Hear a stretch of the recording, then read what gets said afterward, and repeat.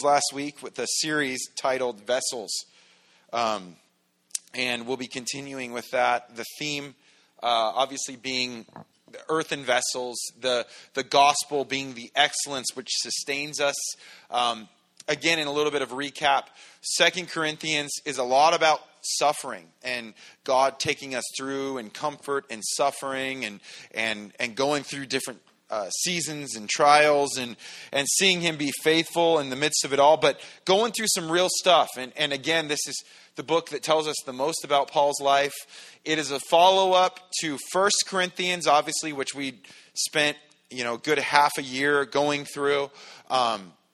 This is part 2. And in between, there was a visit that Paul had with them, this painful visit where he came in and it didn't go super well. He had to confront and he had to lay down the law and there were some major issues. As you know, going through 1 Corinthians, we saw many of those issues and he came in and had to speak to those things. And then there was a second letter that he wrote that was delivered by Titus that was real gnarly and kind of ruffled up some feathers. And so he hadn't been back since. He hadn't made his way back since. And so here he is. He's coming in at this point to deliver another letter, and this one of encouragement. And so we're going to get more kind of the background of what's going on at this point as we go through the next couple of chapters. And you're going to get to see why everything happened, how it happened. And there's, of course, even some drama in that because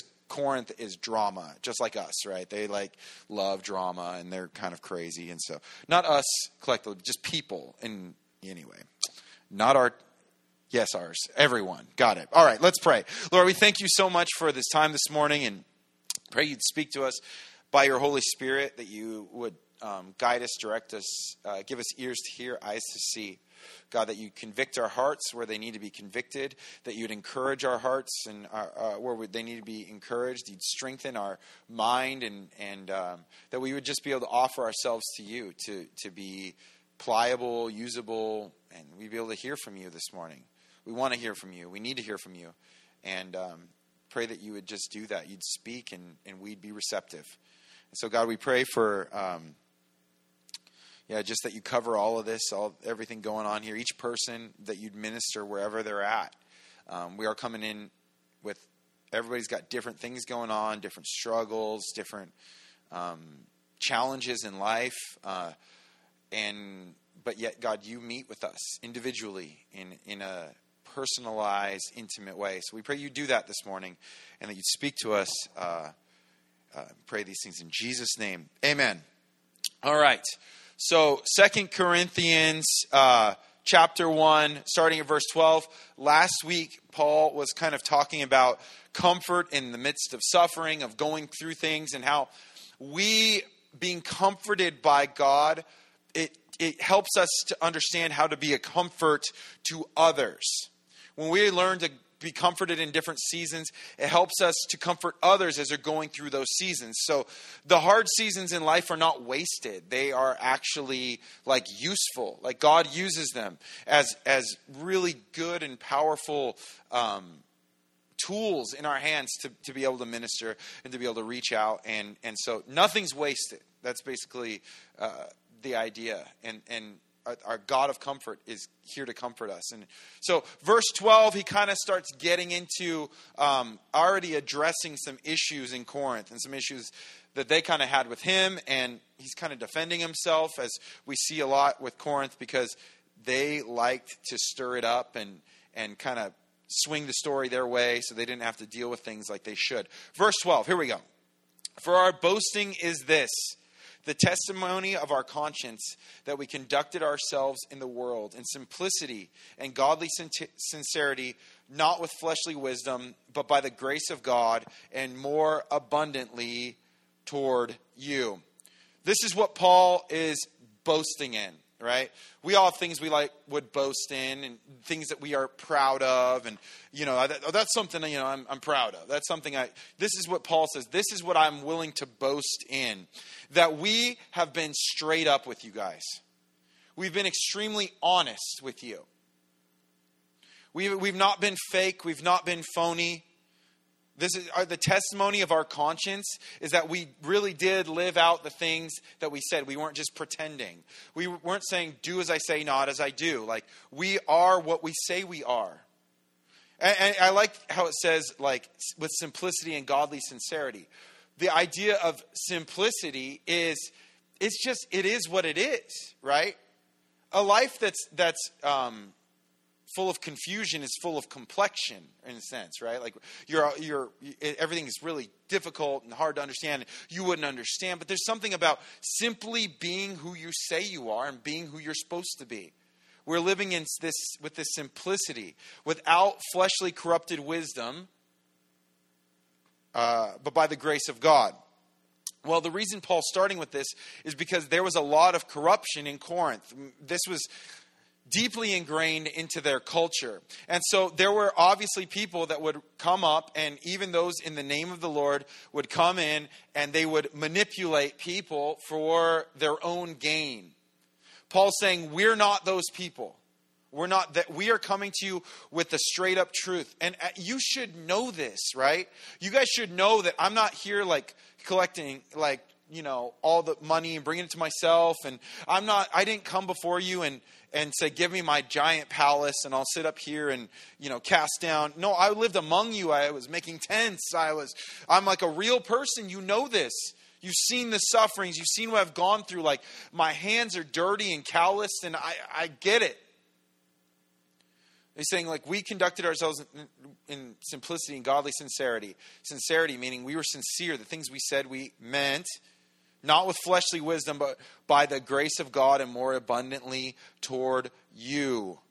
It was all about grace, and really it needed to be about grace for you guys. Because you guys were a mess, right?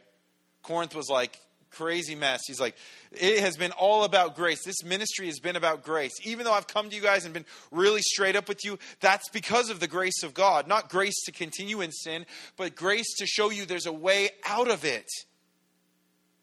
And that's the good news in and of itself, right? Is that we aren't stuck in this sin. Because sometimes we think, well, good, grace means I can get away with sin.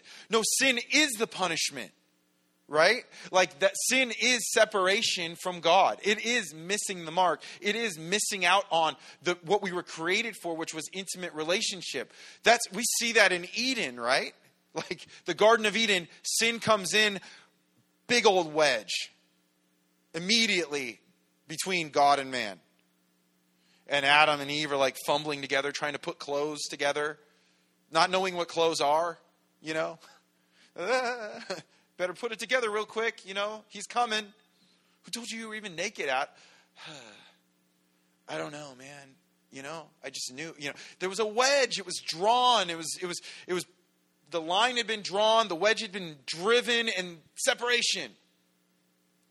And so the grace of God is that we don't have to continue in that life. Sometimes we go, I don't want to hear about sin.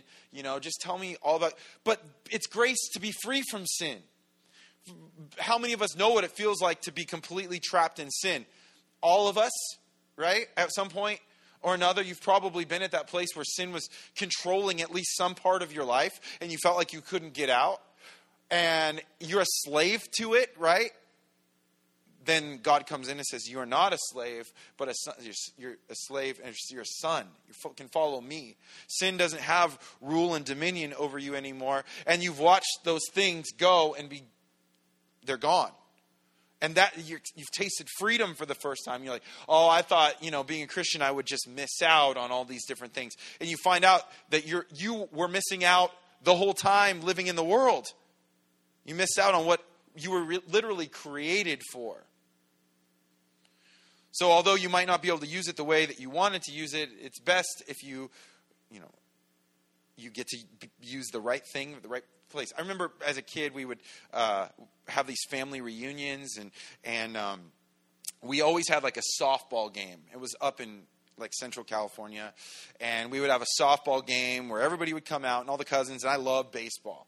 I was all about baseball, as you might not know that about me. But so I loved the idea of playing.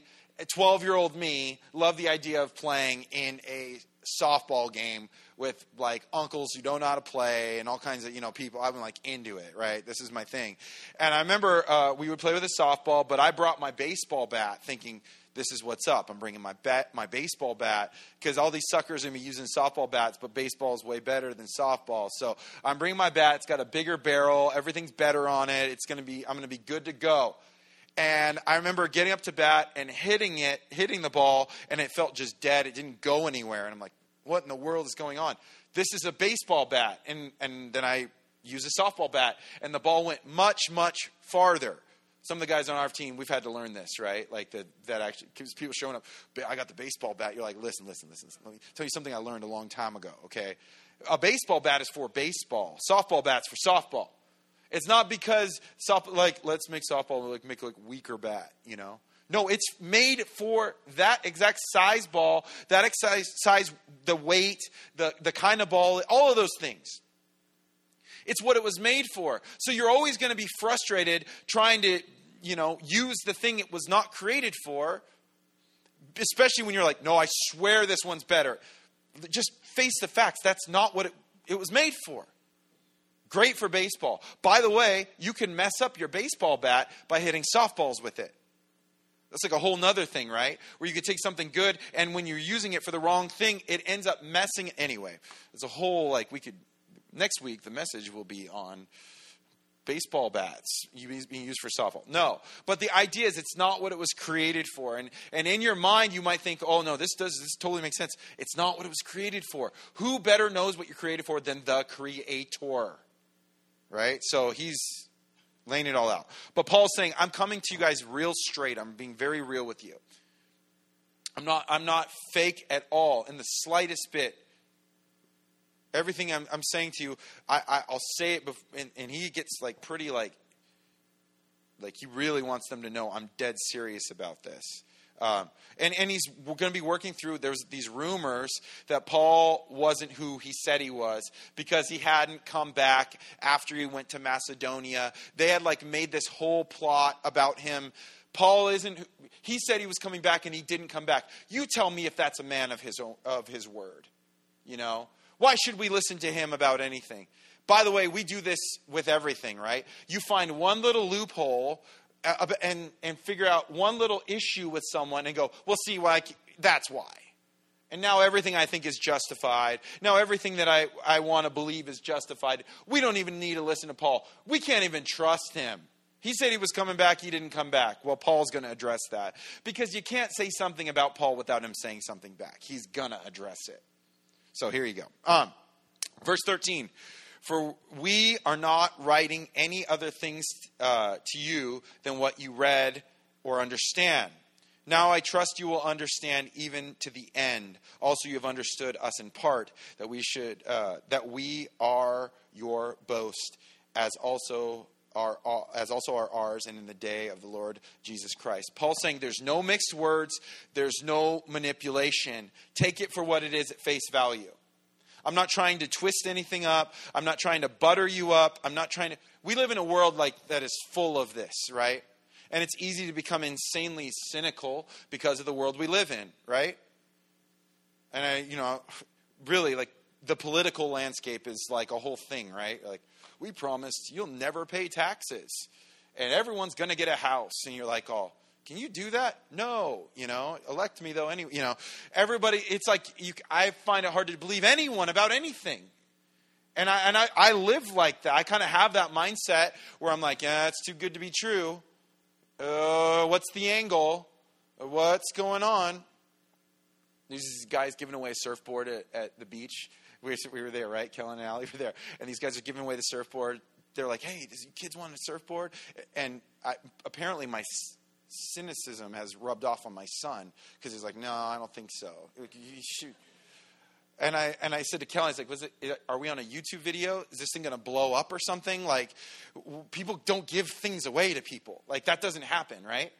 What is it? Is there arsenic on it or something? What did they do? And you're like, oh, you're kind of nuts. But, this is the world we live in where you're like, what is that? Why are you being nice?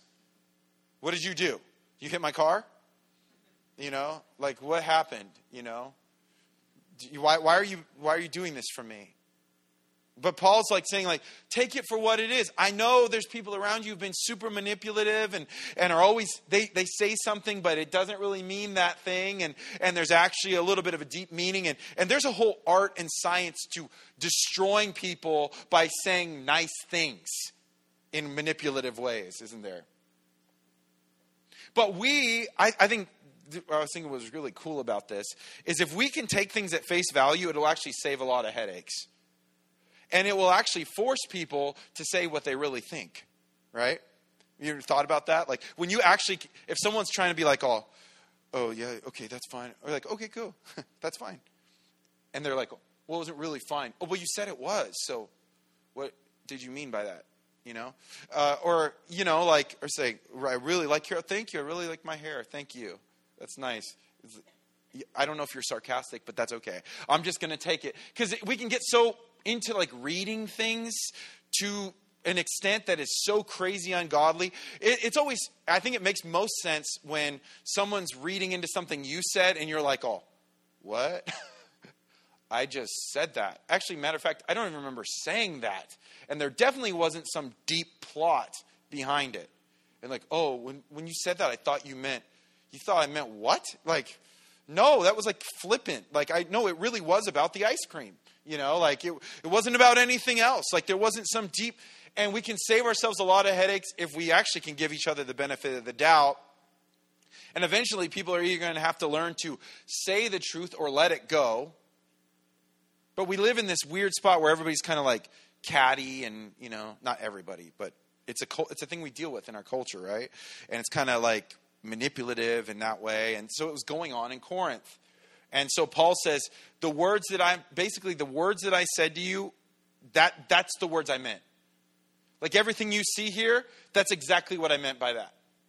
I'm very literal with you here. Like, what kind of person says exactly what they mean? What kind of weird mind game is that, right? No, if you know, okay. But if it's like, if someone's telling you something straight up, you're going like, well, that's weird to be honest. That's very forthright of you to say it like that. You should have, said it in a manipulative kind of way. And that way I would have known better. No, to be honest, to be real. And really what that tells us is the way we talk should be like that. I think a lot of times we look at culture and we look at the way things are and we're like, well, it's just part of the culture. This is the way we are. But you sometimes forget that you're one of the ones in the culture that can make a difference. And there's something about being around real people that makes people want to be real.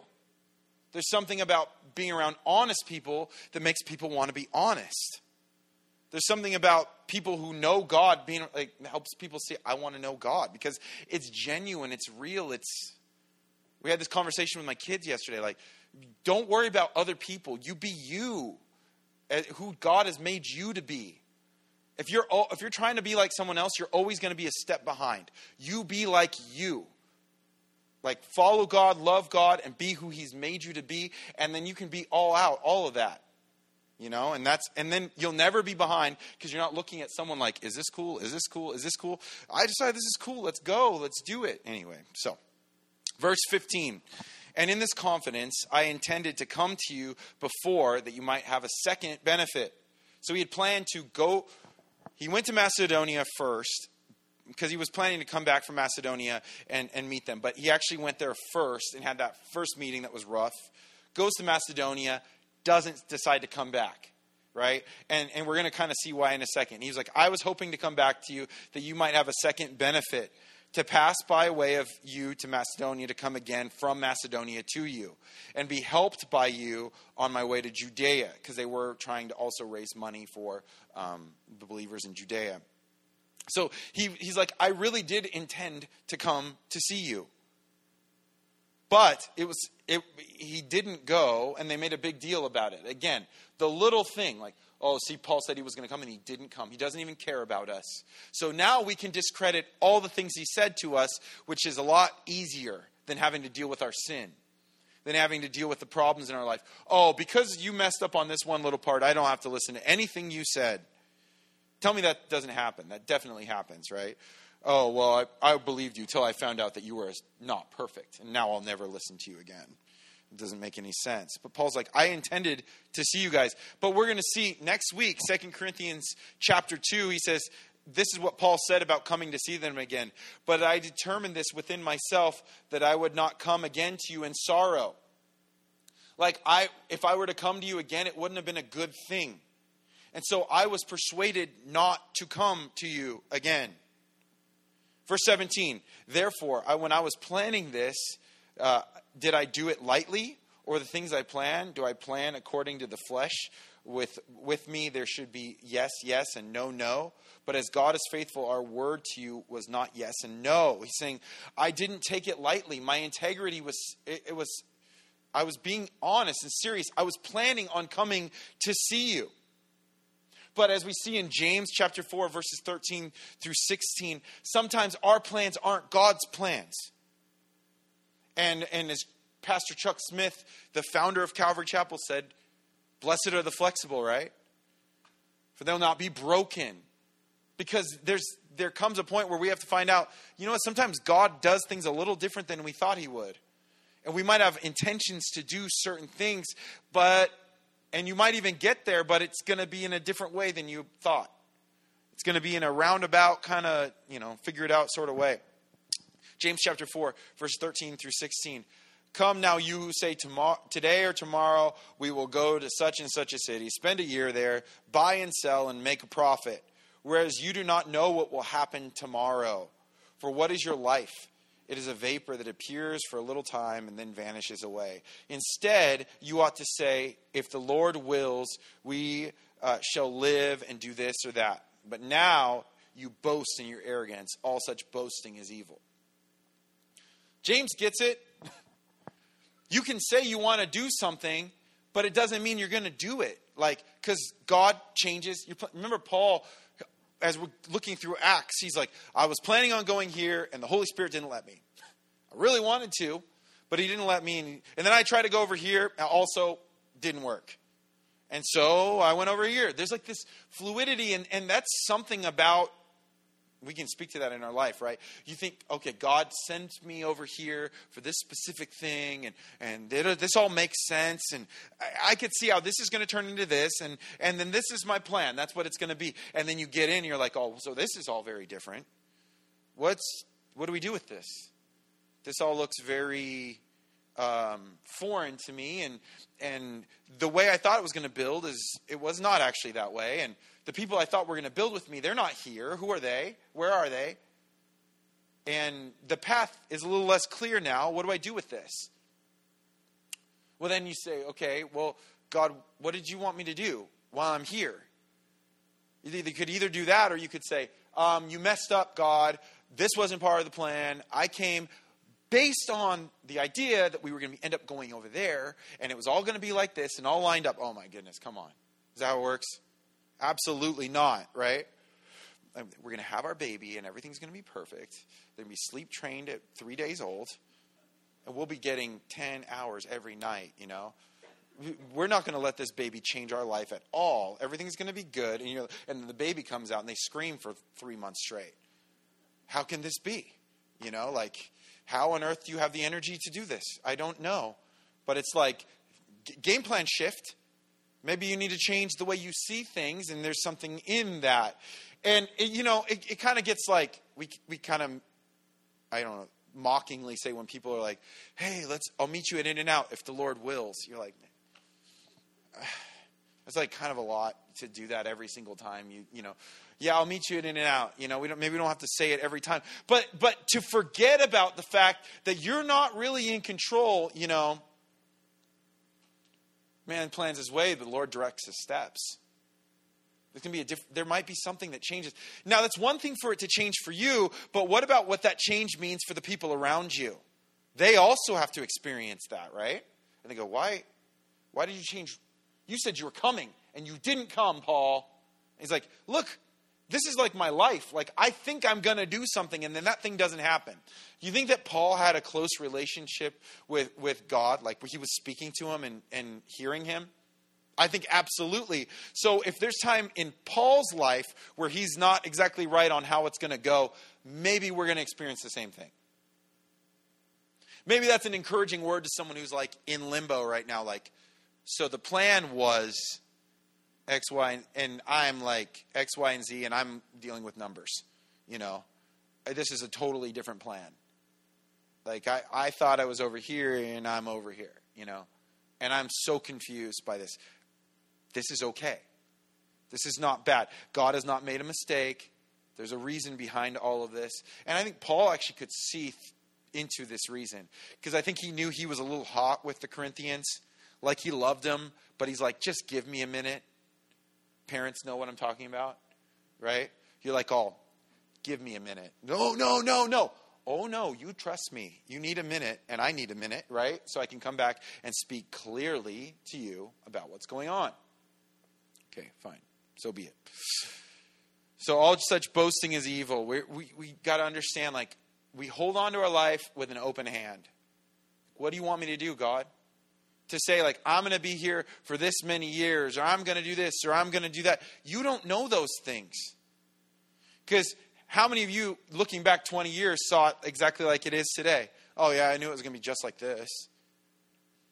No idea, right? No clue.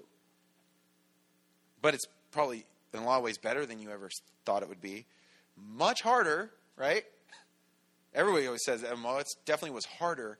But easy wasn't promised. Hard is what builds character. Hard is what God does in us to make us know him better, build into us something that we can give to others. So we as we're being ministered to, we're ministering to others. And the way of suffering is the way of Jesus. Verse 19, for the Son of God, Jesus Christ, who is preached among you by us, by me, Silvanus, and Timothy, was not yes and no, but in him was yes. What's really cool here is Paul saying, like, Jesus was faithful, so I need to be faithful like him. Like, so when he said he was going to do it, he was going to do it. Like, he was being faithful in that sense. This is not a not being faithful thing. This is a staying flexible to God's plan. So Paul's saying, like, I didn't make a mistake by not coming back to you. It's just not what I was supposed to do at this time. And then verse 20, a great verse. Underline it, highlight it, whatever. For all the promises of God in him are yes, and in him amen, to the glory of God through us. You want to know yes, and you want to know amen? It's the promises of God stand true. Meditate on this. Things in this life are shifting. People shifting. People you're really close to, have you ever had like a friend fall away? Like, and not be your friend anymore? That's like so hard. You're like, I never thought I wouldn't be your friend. Like, this doesn't make any sense. How did this happen, This happens in this world. Things change. Even spouses can change on you and go crazy, This stuff happens. It's real. But we can trust in the promises of God. This is where we can trust in the promises of God are yes, and in him, amen. Spurgeon had a great quote on this, and it kind of like ties in with the beginning of the chapter, which is, we've been comforted so that we can comfort people around us. We go through things so we can help people going through things and thus redeem the things that we went through for his good. Spurgeon said, we might never have had this precious verse if Paul had not been so ill-treated by these men of Corinth. They did him great wrong and caused him much sorrow of heart. Yet you see how the evil was overruled by God for good. And through their unsavory gossip and slander, this sweet sentence was pressed out of Paul. We have this verse that we can read and look to when we're in the midst of struggle and strife, and the hope to know that the promises of God are good and they stand amongst every other thing in the world. The shifting sand all over the place, we can stand on the promises of God. That's so beautiful, right? It's Paul's giving hope from a place of hope. He's giving comfort from a place of comfort. Like, let God be true, every man be a liar. Like, whatever the world can do, doesn't matter. God is who he said he is, and his promises are real and they are true. And that is where we need to go and find our strength and our sustenance and our hope and all of that, right? Now, he who establishes us with you in Christ and has anointed us is God, who also has sealed us and given us the Spirit in our hearts as a guarantee. There was a threefold ministry of salvation and comfort and forgiveness, right? Of like we were saved, we are saved, we will be saved, we were comforted, we are comforted, we will be, all these things kind of happen in all these different ways. This is another threefold work of the Holy Spirit in ministering to establish us. When you like to be established, right? You see it on people's doors, whatever family, established the year you were married, This is when we were established. This is when this began, or a company established this date, or, whatever it is, right? This is to say, this is where it all started. This is the foundation. This is where what it's built on. The ministry of the Holy Spirit working inside of us, anointing us to anoint us. That's to be empowered for ministry, right? So anointing is to be empowered to be able to do the work of the ministry. You say, pastor is anointed, the way he speaks. That's because he's been empowered by God to speak in a way that ministers to people, right? What are the gifts for? What does the Holy Spirit do? It's to glorify Jesus and show us Jesus, and to edify the gifts of the Spirit, the body, right? To pull up and encourage and empower and use to minister to the body. Sealed us, and the idea of being sealed is identified, right? They would do a seal and be wax, and they'd put their seal on it, saying, "This is for me." This is identified as boom, signed, sealed, delivered. I'm yours. Not exactly, all right? But to seal it is to be identified. So our identity is found in him. These are big things, by the way. He's empowered us for ministry. He's shown us what our identity is, so that as the world is aimlessly searching for some sort of identity, following every trend and whim, and like a ship without a rudder, just getting tossed around by the sea, you can know who you are. And that's what I was saying to my children. Your identity is in Jesus, and you can stand in that. So as things change and shift, you be who you are. It doesn't matter. And they're like, "Okay, whatever, Dad." We're like, "Little. It's important for you to know."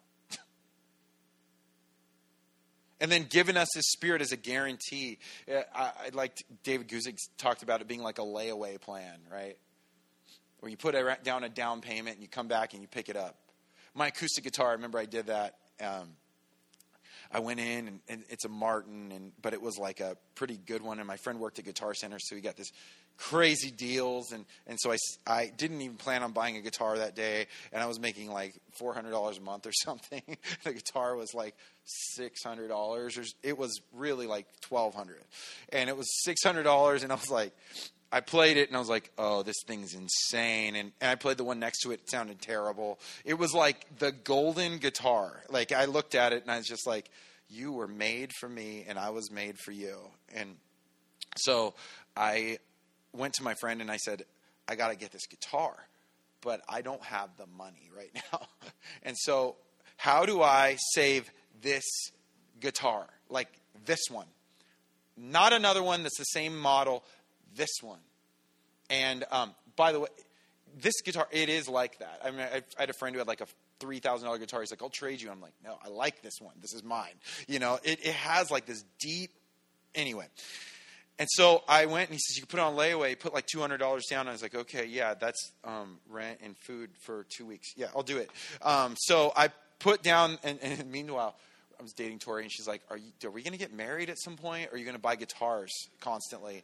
And I mean, at that point, it was guitar. And so because, it sounded so good, and so I put down the money on the guitar.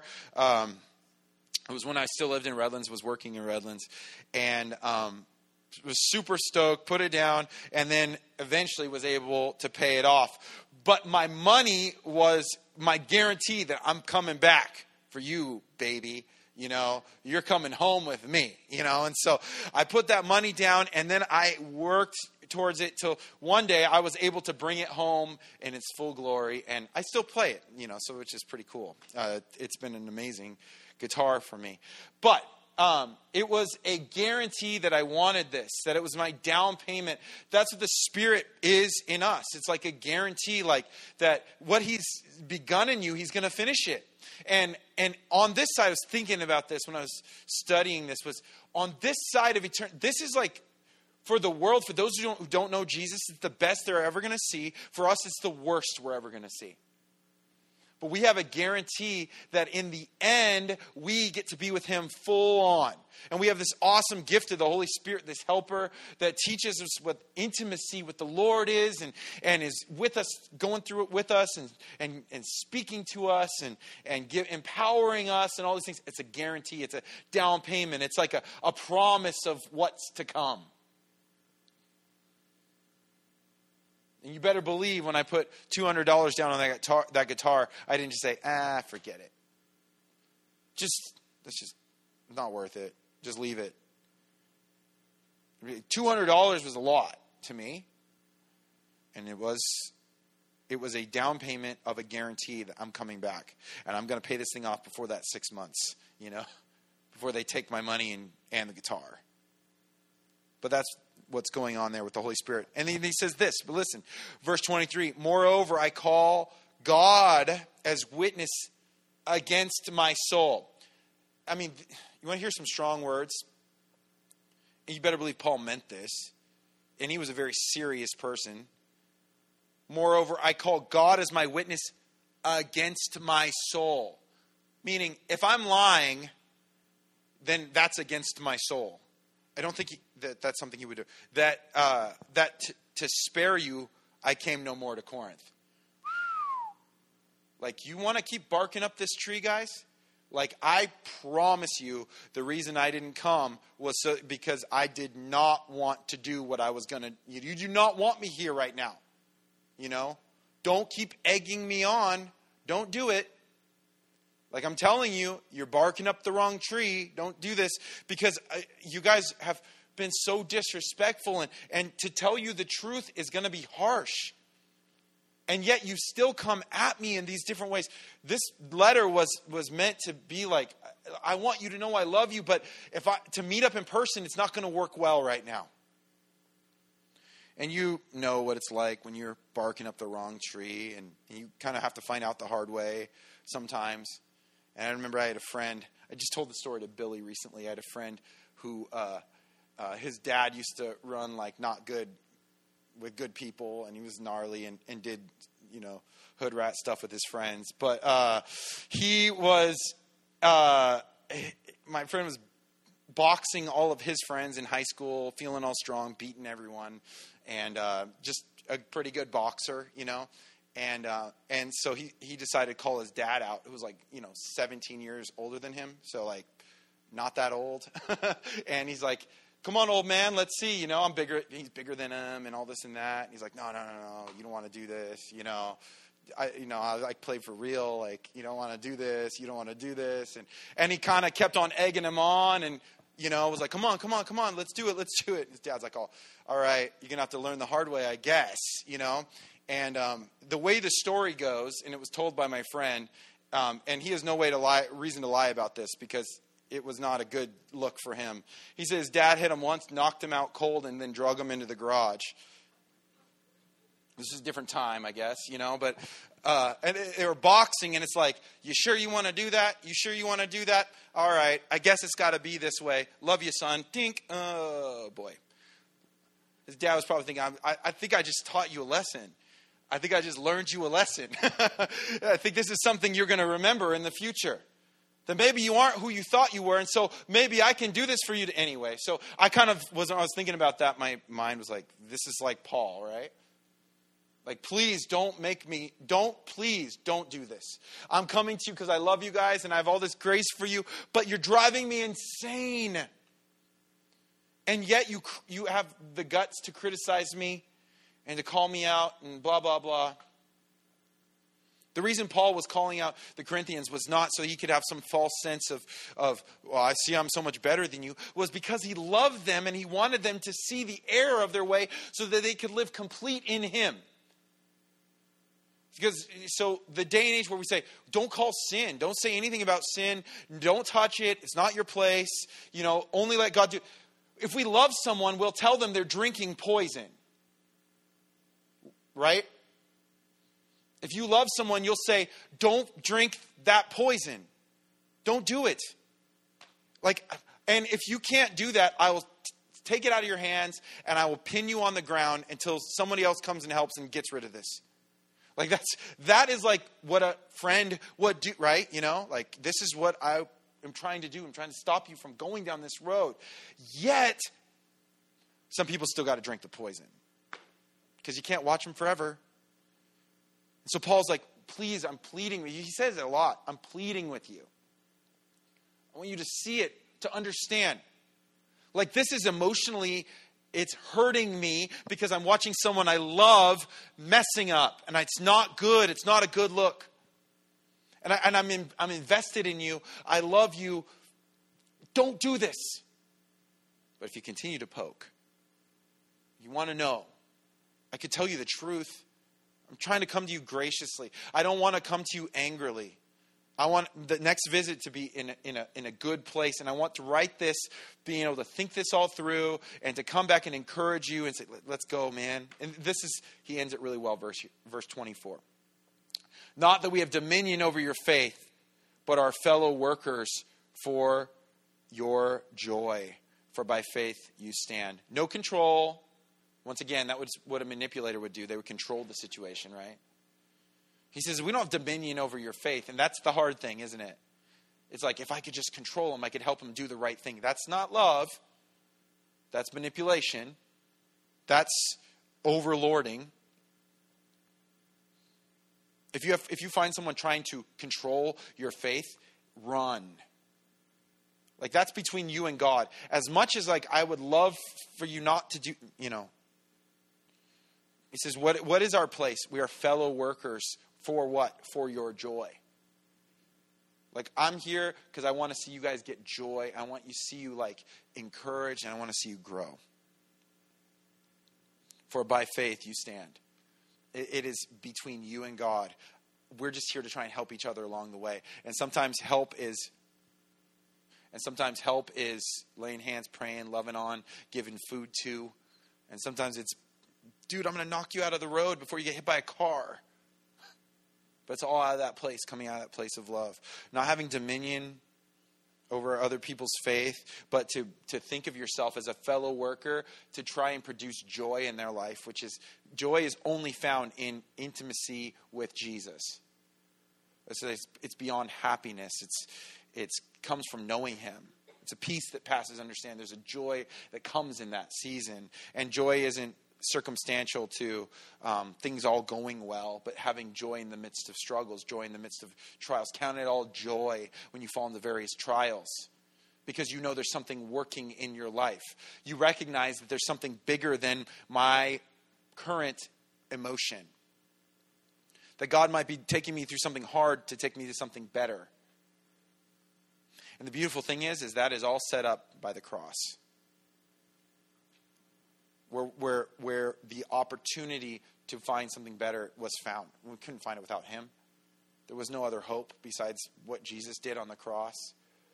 And he doesn't even lord it over us in the sense of you must accept this. He says, do whatever you want to do with it. I'm telling you, this is the way of life.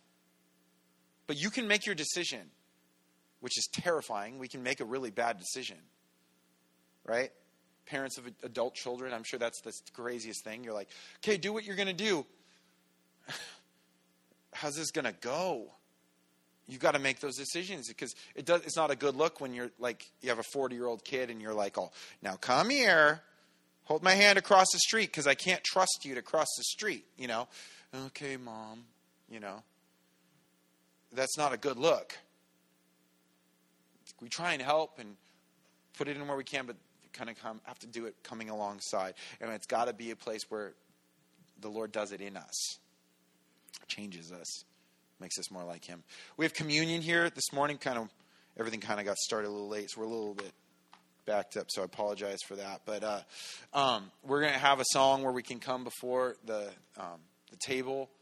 This is a thing where we get to do this in remembrance of him and remembering the body that was broken, his body that was broken for us, and his blood that was shed for us, and coming to that realization again. It's just like a gut check to remember who you are and whose you are, to come back to that place of the cross. So we'll have an opportunity for that as we come up. Gabby's going to lead us in a song.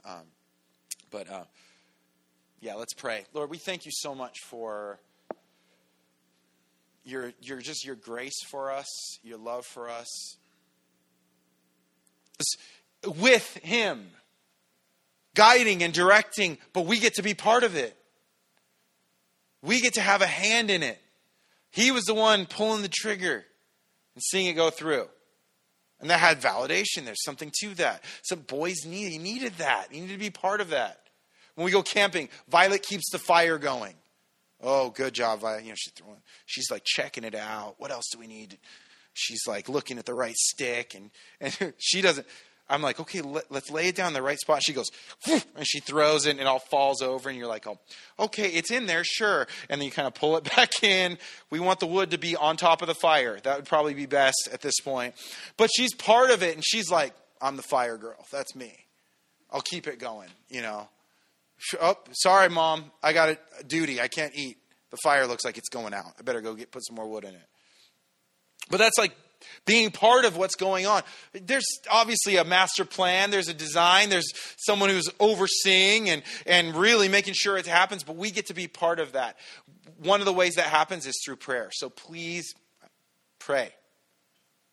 Pray for God to move in this place, in this ministry, and pray for one another, that we would all be ministers, missionaries to everyone around us. Because we get the words of eternal life. We have the comfort the world doesn't have. We have the peace the world doesn't have. The mercy, the grace, all of that. And we get the opportunities to use that. Pray that God would use that. If you've been one that's gone through a really troubling and tiresome season, one of the beautiful things is that God can use that, and you'll find so much joy in that being used. Will it be hard? Yes, but he'll use it. So pray for those opportunities. Man, I've gone through a really rough season. God, bring someone into my life that I can use to bless in that season. Let's pray, and we'll close in worship. Lord, we are so thankful for your grace and your mercy in our lives. Lord, for the fact you never let go,